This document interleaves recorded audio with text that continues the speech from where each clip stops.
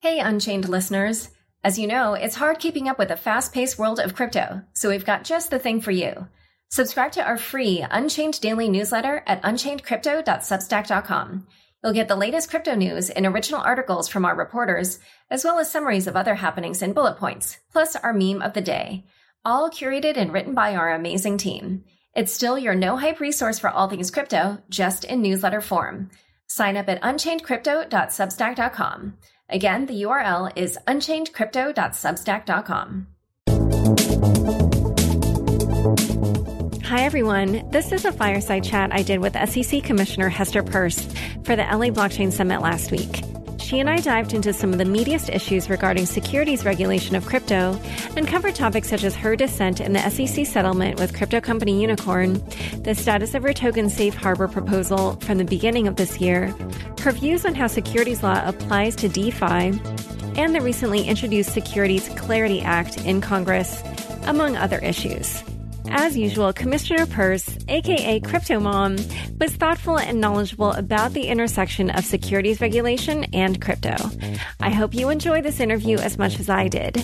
And now, here's my conversation with SEC Commissioner Hester Peirce. Crypto.com, the crypto super app that lets you buy, earn, and spend crypto, all in one place. Earn up to 8.5% per year on your BTC and more than 20 other coins. Download the Crypto.com app now to find out how much you could be earning. Hi, everyone. Welcome to this fireside chat with SEC Commissioner Hester Peirce, aka Crypto Mom. And thank you, Commissioner Peirce, for giving us some of your time this week. And congratulations on having your second term as SEC Commissioner confirmed in August. Thanks, Laura. And it's such a pleasure to be able to be here with you today. I have to start with my standard disclaimer, which is that my views represent my own views and not necessarily those of the SEC or my fellow commissioners. You began making your mark in your second term almost immediately with the Unicorn settlement in September. At that time, the SEC settled an action against token issuer Unicorn, and you published a dissent. Can you explain why you disagreed with this settlement? I felt that it was a rather heavy-handed settlement for a case where there were allegations that there was a registration violation. There were no allegations of fraud. And so given that, it seemed rather extreme to take the action that we did, which basically was depriving the firm of all its liquid assets. And so that would not be my preferred approach to dealing with a registration violation. And I think that the message that we send with a case like that is one that is basically, if you want to do innovation, go somewhere else to do it, because we really don't want you to try things here. As you noted, Unicorn did not commit fraud, but as part of the settlement, it had to permanently disable its tokens and also pay a $6.1 million fine, and you deemed that too harsh because it put them out of business. What do you believe would have been the proper penalty? Well, I think we should look when there's a registration violation. And again, I mean, I'm just saying for sake of argument, let's say there's a registration violation there. I had my own views on that issue as well. But if there's a registration violation, it's typical to allow people the right to, basically get their money back. And that's fine. But to essentially take the further step and say we're gonna just take all your assets away, we're gonna penalize you by taking all your assets away, it just seems like a very strange remedy to me for something where we're just saying there was, there was a problem. Maybe people would want Unicorn tokens to keep running. Maybe the people who purchase them would still want them to keep running, and we're basically telling them, no, sorry, that's not going to happen because we have this other vision in mind, which is to get rid of the tokens. And then you also just said that you had your own thoughts also on the registration issue. What were those thoughts? Well, I think these are really complicated questions, and that's part of the reason that I think we need a safe harbor. I think it is not always easy to tell whether something is a security or not, but in this instance, I think there was a case to be made that this was not being sold as a security or as part of an investment contract, which is how these tokens tend to get pulled in to the securities analysis. And I just came to a different point on that. But again, I will acknowledge that it's a gray area and it can be difficult to figure out where things fall. In February, you also proposed a safe harbor for token issuers, which would give teams a 3-year grace period in which to decentralize their networks. And as a part of that, you would require the disclosure of certain information, such as details about the project or that the code be open source, the development plan, among other things. What is the current status on this token safe harbor proposal? Well, I haven't yet convinced my colleagues to do something like that. I'm still hopeful that I will be able to. What I'm trying to do now is work on version 2.0 and think about ways that we can incorporate some of the feedback that I've gotten. And one piece of feedback is people want stronger protections for token purchasers. So are there ways that we can look at some of what's happening now and the way perhaps people are doing launches of different tokens that might help me think about what we could build into the safe harbor to offer more protection to token purchasers. And what would be an example of a protection that you might include? Well, so you could do something on the disclosure side, and this would be sort of similar to what the EU is talking about in its proposal, which is you could say you can't market this, and I'm not an expert in EU regulation, but you can't market this with the idea that the token is going to rise in value. So that would be one option. Another option would be to try to take advantage of the technology and build in things that would actually prevent the development team from selling their tokens for a particular period of time. So maybe you could do something along those lines.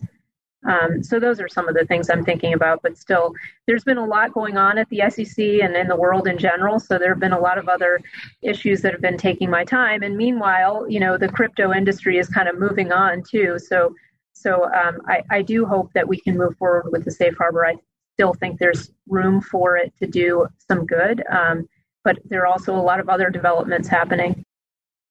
And when you said earlier you have not yet convinced the fellow commissioners or the chairman, have you discussed it with them? And if so, what were their views on it? Well, one thing that I never want to do is purport to represent my fellow commissioners' views.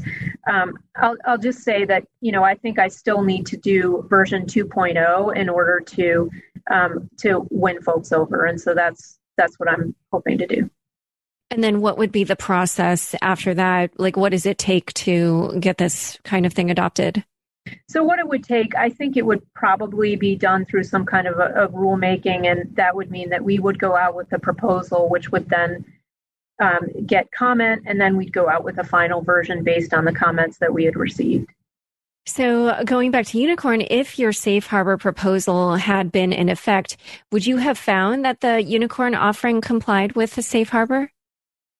Well, so I think that what you need to do, the Unicorn would have needed to say, hey, we're taking advantage of the safe harbor. But assuming they had done that, I think it is the kind of thing that could fit very nicely within the safe harbor. And that's because they had done some of the disclosures, and what about that particular token? I mean, again, they would need to make the disclosures required by the safe harbor, but I think that's sort of along the lines of what they had in mind, right? They get some venture money at the beginning, and they do a lot of the work, and then they do the launch after that. So I think those are the types of instances in which I think the safe harbor can be particularly useful, when there's been some work done on the front end that's been financed by venture capital or other accredited investors. And then at some point, the company is ready to launch it out into the wider world and have users of the token. And it's at that point that you would say, hey, we're taking advantage of the safe harbor. There's been a new trend in the DeFi space where a lot of these tokens are actually being launched kind of more in the community, and they're non-VC coins, as the VC coins are being called. And it strikes me that your safe harbor proposal maybe is tailored more toward the projects that do start with VC backing. So then does that mean that the community type tokens like these fair launch coins would kind of not be allowed to go that direction, or that simply they wouldn't fall under the purview of this safe harbor proposal? Well, I think that they could.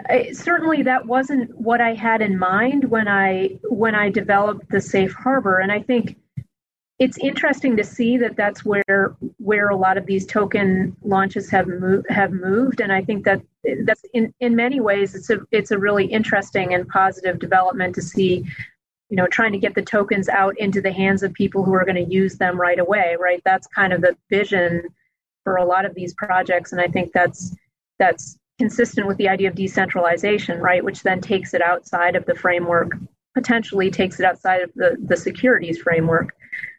So I don't know, I'd be interested in getting people's feedback on whether I need to tweak the safe harbor, because I think, as a securities regulator, I probably ought to give the warning or the admonition that, no matter what kind of launch you do, you really need to think about whether, if you put on the glasses of a securities regulator, especially one looking in hindsight, is that going to look like a securities offering?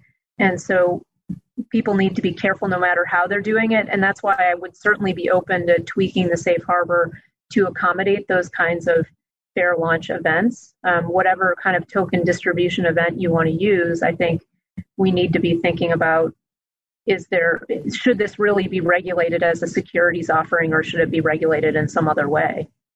And just to make sure that I'm setting the baseline correctly, I had been assuming that currently the fair launch coins don't bump up against securities law, but I just wanted to check, is that true? Well, again, I think people need to think carefully about whether that is the case, because even if you do something like an airdrop, that doesn't necessarily mean that you're out of the securities law framework, right? So even if you're not selling it, but you're basically giving the token out, it could still end up fitting within the securities classification. So people do need to be careful. And again, I think this is all the more reason why the SEC needs to be out there providing guidance, because people are trying to figure out ways to get the tokens out so that people can use the tokens. And we're not really stepping up and providing the guidance that I think people need to feel comfortable in trying these different methods. So when you mentioned airdrops, famously the SEC has indicated that those could be considered securities offerings. And, as you mentioned, that's just where the tokens are given away for free to certain groups. However, in your safe harbor proposal, you actually seem to take issue with the fact that the SEC has indicated that those could be securities offerings. So what is your view on how the SEC should consider airdrops? Well, I'm going to give the typical lawyer response that everything is facts and circumstances based. But, I think if you are giving something out, it looks very different than if you're selling something. But again, I caution people that I'm one person on the commission. There are other people on the commission who might look at the same facts and circumstances differently than I do. And so I just caution people to be quite careful in this area.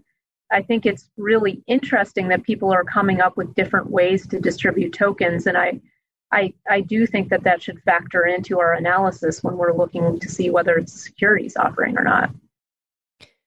And it sort of feels like we're almost dancing around one particular story in particular that a lot of people have been talking about, which is the launch of Uni, which is the coin for the decentralized exchange Uniswap.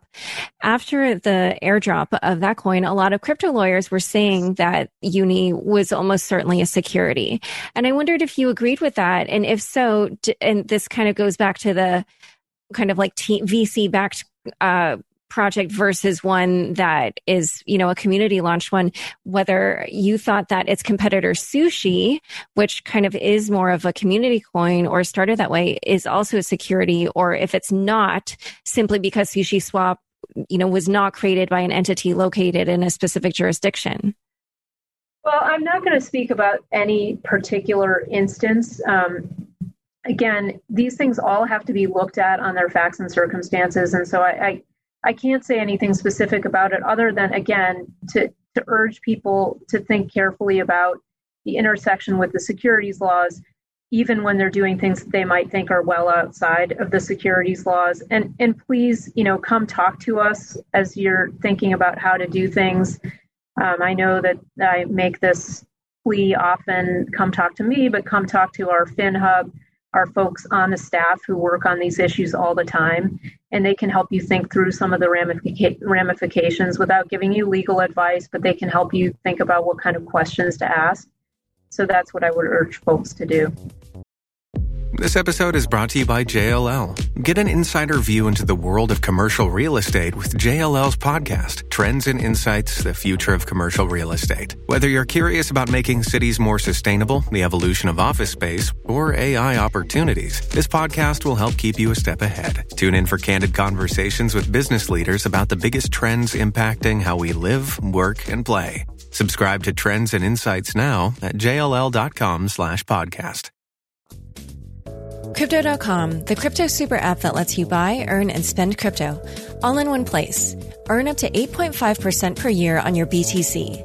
Download the Crypto.com app now to see the interest rates you could be earning on BTC and more than 20 other coins. Once in the app, you can apply for the Crypto.com Metal Card, which pays you up to 8% cash back instantly on all purchases.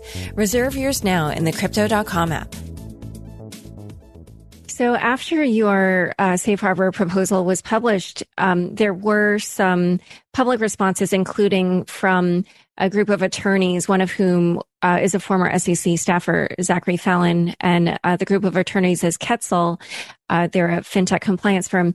And they said that actually they felt that maybe what could be done instead is to just tweak existing securities laws, such as Regulation A, in which token issuers can raise up to $50 million through the sale of what would initially be considered securities. And I wondered what you thought of that idea.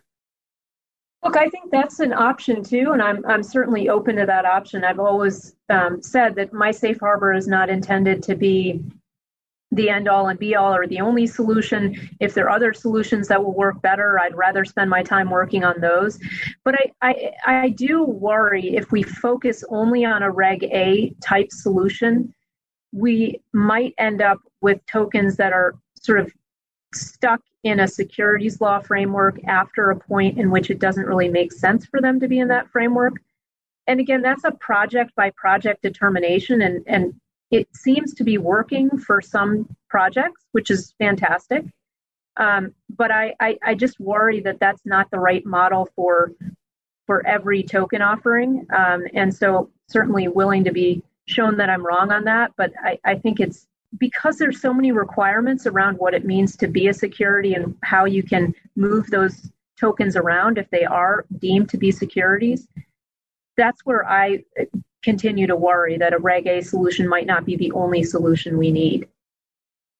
And so to go back to DeFi, I wanted to ask a broader question than the question I asked about Uni, which is that in general, a lot of these DeFi projects are using what they call a governance token to decide on the direction of the project. And I wondered if you thought DeFi governance tokens were securities. Well, again, facts and circumstances, but I think when you start to put security like sort of benefit, like equity, like characteristics, then again, that's going to be something that you have to think about. I say that with a little hesitation only because I think it's really interesting what's happening in the DeFi space. And I've heard you talk about this, Laura, and so I know you feel the same way, but there's some real potential for some pretty major and revolutionary change coming out of the DeFi space. This idea that you can have the users of something be the ones who also govern it in a really direct, there's no attenuation there, right? It's a very direct way. And so that will challenge the regulatory structure in a number of ways. And some of those are on the security side, but I think also on the corporate governance side, much of which is within state law purview. We're going to have to ask a lot of really difficult questions about what that means for how we regulate things. And I did also hear in a recent interview, you said that DeFi itself plays a regulatory role. And I loved the way you phrased that. It was so interesting to me. And I just wanted to hear you expound on it. What do you mean when you say that? Well, I think when you have the people who are actually using something, deciding its future, then the changes that that happen are decided by the community together, and that's a sort of regulatory function. It's not a government regulatory function, but it's a regulatory function by the people who are actually using it. So someone can launch one of these projects and say, I have this great vision for what's going to happen with this project. But if you really launch it and you put it into the hands of your community, it could end up doing and being something very different than what you initially imagined it to be. It could ultimately be very different. So you have to have a little bit of willingness to be hands off and see what happens. And that's probably a little bit scary for some developers to do that. But I think it's kind of an interesting thing to watch, and it can have some really, I think, positive ramifications for regulating behavior. So now talking about Congress, there was a recent bill called the Securities Clarity Act that was introduced, and that bill would create a new definition for tokens that are between a commodity and a security. And part of it would be to amend the Securities Act of 1993 and 1940 to say that the term security does not include an investment contract asset. I wondered what you thought of this bill. Well, so I think it's really, first of all, it's good that Congress can get involved when there are questions where two agencies here, the CFTC and the SEC, potentially have some jurisdictional claim. But more generally, sometimes what we see when the SEC is a bit slow to act on things is that Congress comes in and says, okay, well, if you're not going to deal with this, we're going to tell you how to deal with it. And that can be a really important push for us actually to make some progress on our own. But I do appreciate the fact that there are people in Congress who really care about this space, and it's a bipartisan interest, which I think is fantastic. That there's real interest in trying to figure out the appropriate regulatory framework. And at some point, there probably will need to be congressional involvement simply because in the U.S., there's so many different regulators involved, both on the federal side and the state side. So I think it's kind of inevitable that at some point Congress is going to weigh in one way or the other on this. And just so I understand how something like that would be adopted, if it does get passed in Congress, then would the SEC be able to weigh in any way to amend it or revise it, or would it simply be handed down to you and you would enforce it? So it depends. Often what Congress will do is they'll write a broad enough bill that gives the agency, the relevant agency, the ability to kind of fill in the details. At other times, Congress will be much more specific. And, you know, along the way, people from Congress will come to the SEC sometimes and ask for technical advice on what will this mean if we write it this way. And so the experts at the SEC are able to provide technical advice on it. But it just really depends, you know, and it depends on the mood, too. Sometimes we saw, for example, with the Jobs Act, that I think there was a frustration in Congress. This was probably before you were following this space, Laura, but there was a real frustration in Congress about the SEC not taking capital formation at small issuers seriously enough. And so Congress came in with the Jobs Act, which told us what we had to do, basically. For years now, the crypto community has been hankering for a Bitcoin ETF, and multiple attempts to create one have been rejected by the SEC. This morning, the UK Financial Conduct Authority banned the sale of cryptocurrency derivatives and exchange-traded notes for retail users. What did you think of that decision? And does this also influence the chances of a Bitcoin ETF being approved in the U.S.? Well, I mean, I don't even comment on what other regulators in the U.S. are necessarily doing. So all I can, I sometimes say I think there's been some positive work actually by other regulators in the U.S. and in the crypto space. So I'm happy about that. But, you know, figuring out what products should be available to retail investors is probably a country-specific thing. What I will say is that in the U.S., we have a tradition of believing that people should be free to make decisions for themselves and then responsible for the consequences. And I don't know why that wouldn't apply in an area like a Bitcoin exchange traded product where you see lots of interest from people in getting exposure to Bitcoin. This is one way that would be easy for people to get exposure. Again, the facts and circumstances matter. So how the product is designed matters. And that's something that the SEC looks at. And so each one of these will be judged on its own merits when people come in and apply. But as I've said in the past, I think we've taken an approach that is a merit regulation approach and is saying we don't think that investors can make wise decisions for themselves. So we're just going to cut this product off from them altogether. And it just doesn't make any sense to me.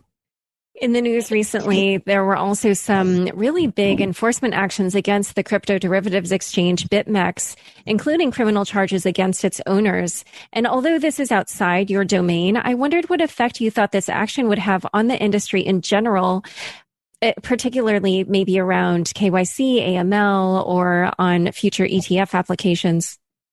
Well, I think that the message has been coming to the industry fairly loud and clear on the AML KYC front, and I'm sure it will continue. It's a difficult area, frankly, for very traditional financial firms as well. And I think that lots of firms run into trouble there. But I think that it's definitely sending a message to the crypto world. And then in terms of when there are U.S. users of a product or a service, there's going to be enforcement of U.S. laws, and so that I think is what we're probably seeing here. And so we'll see what happens. That, as you said, our agency was not involved in that, so I don't know the details other than what I've read in the paper. Same as you. Stablecoins have become a mainstay in the crypto ecosystem, with volumes up this year over last. Valerie Stepanek, the SEC's crypto czar, has said that certain types of stablecoins could raise issues under securities laws. Which types of stablecoins do you believe veer more in that direction? Well, I think sometimes when you see a stablecoin that's built on a basket of underlying assets, it could implicate certain of our rules. And so, as with anything else, if you're developing some kind of stable coin, you ought to come talk to us. But I think there have been some positive developments. I mean, we saw what the OCC did a couple weeks ago, and we came out with guidance or a statement in response to that to say, hey, we want you to come talk to us to see whether there are any securities implications. I think some people took that statement as sort of a negative one, but what I would say is, I think it was really saying we don't think every stable coin implicates securities laws, but you ought to come and check with us to make sure that it doesn't. So I think there is a path forward there. Recently, Chairman Jay Clayton, said that all securities may one day be tokenized. Do you agree? And if so, what do you think needs to happen before that can become a reality?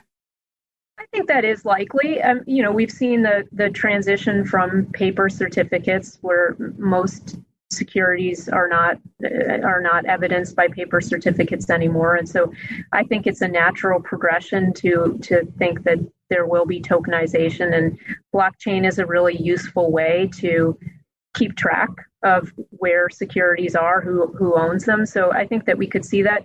There probably is work that we need to do on the transfer agent rulemaking side, and then I think there are technological changes that will have to happen. Because for something like that to happen, I think everyone in the industry sort of has to get on board. So it can take a longer time for something like that to happen. But, sometimes it takes an event like we had the paperwork crisis in the late 1960s, which caused a lot of broker dealers actually to shut down.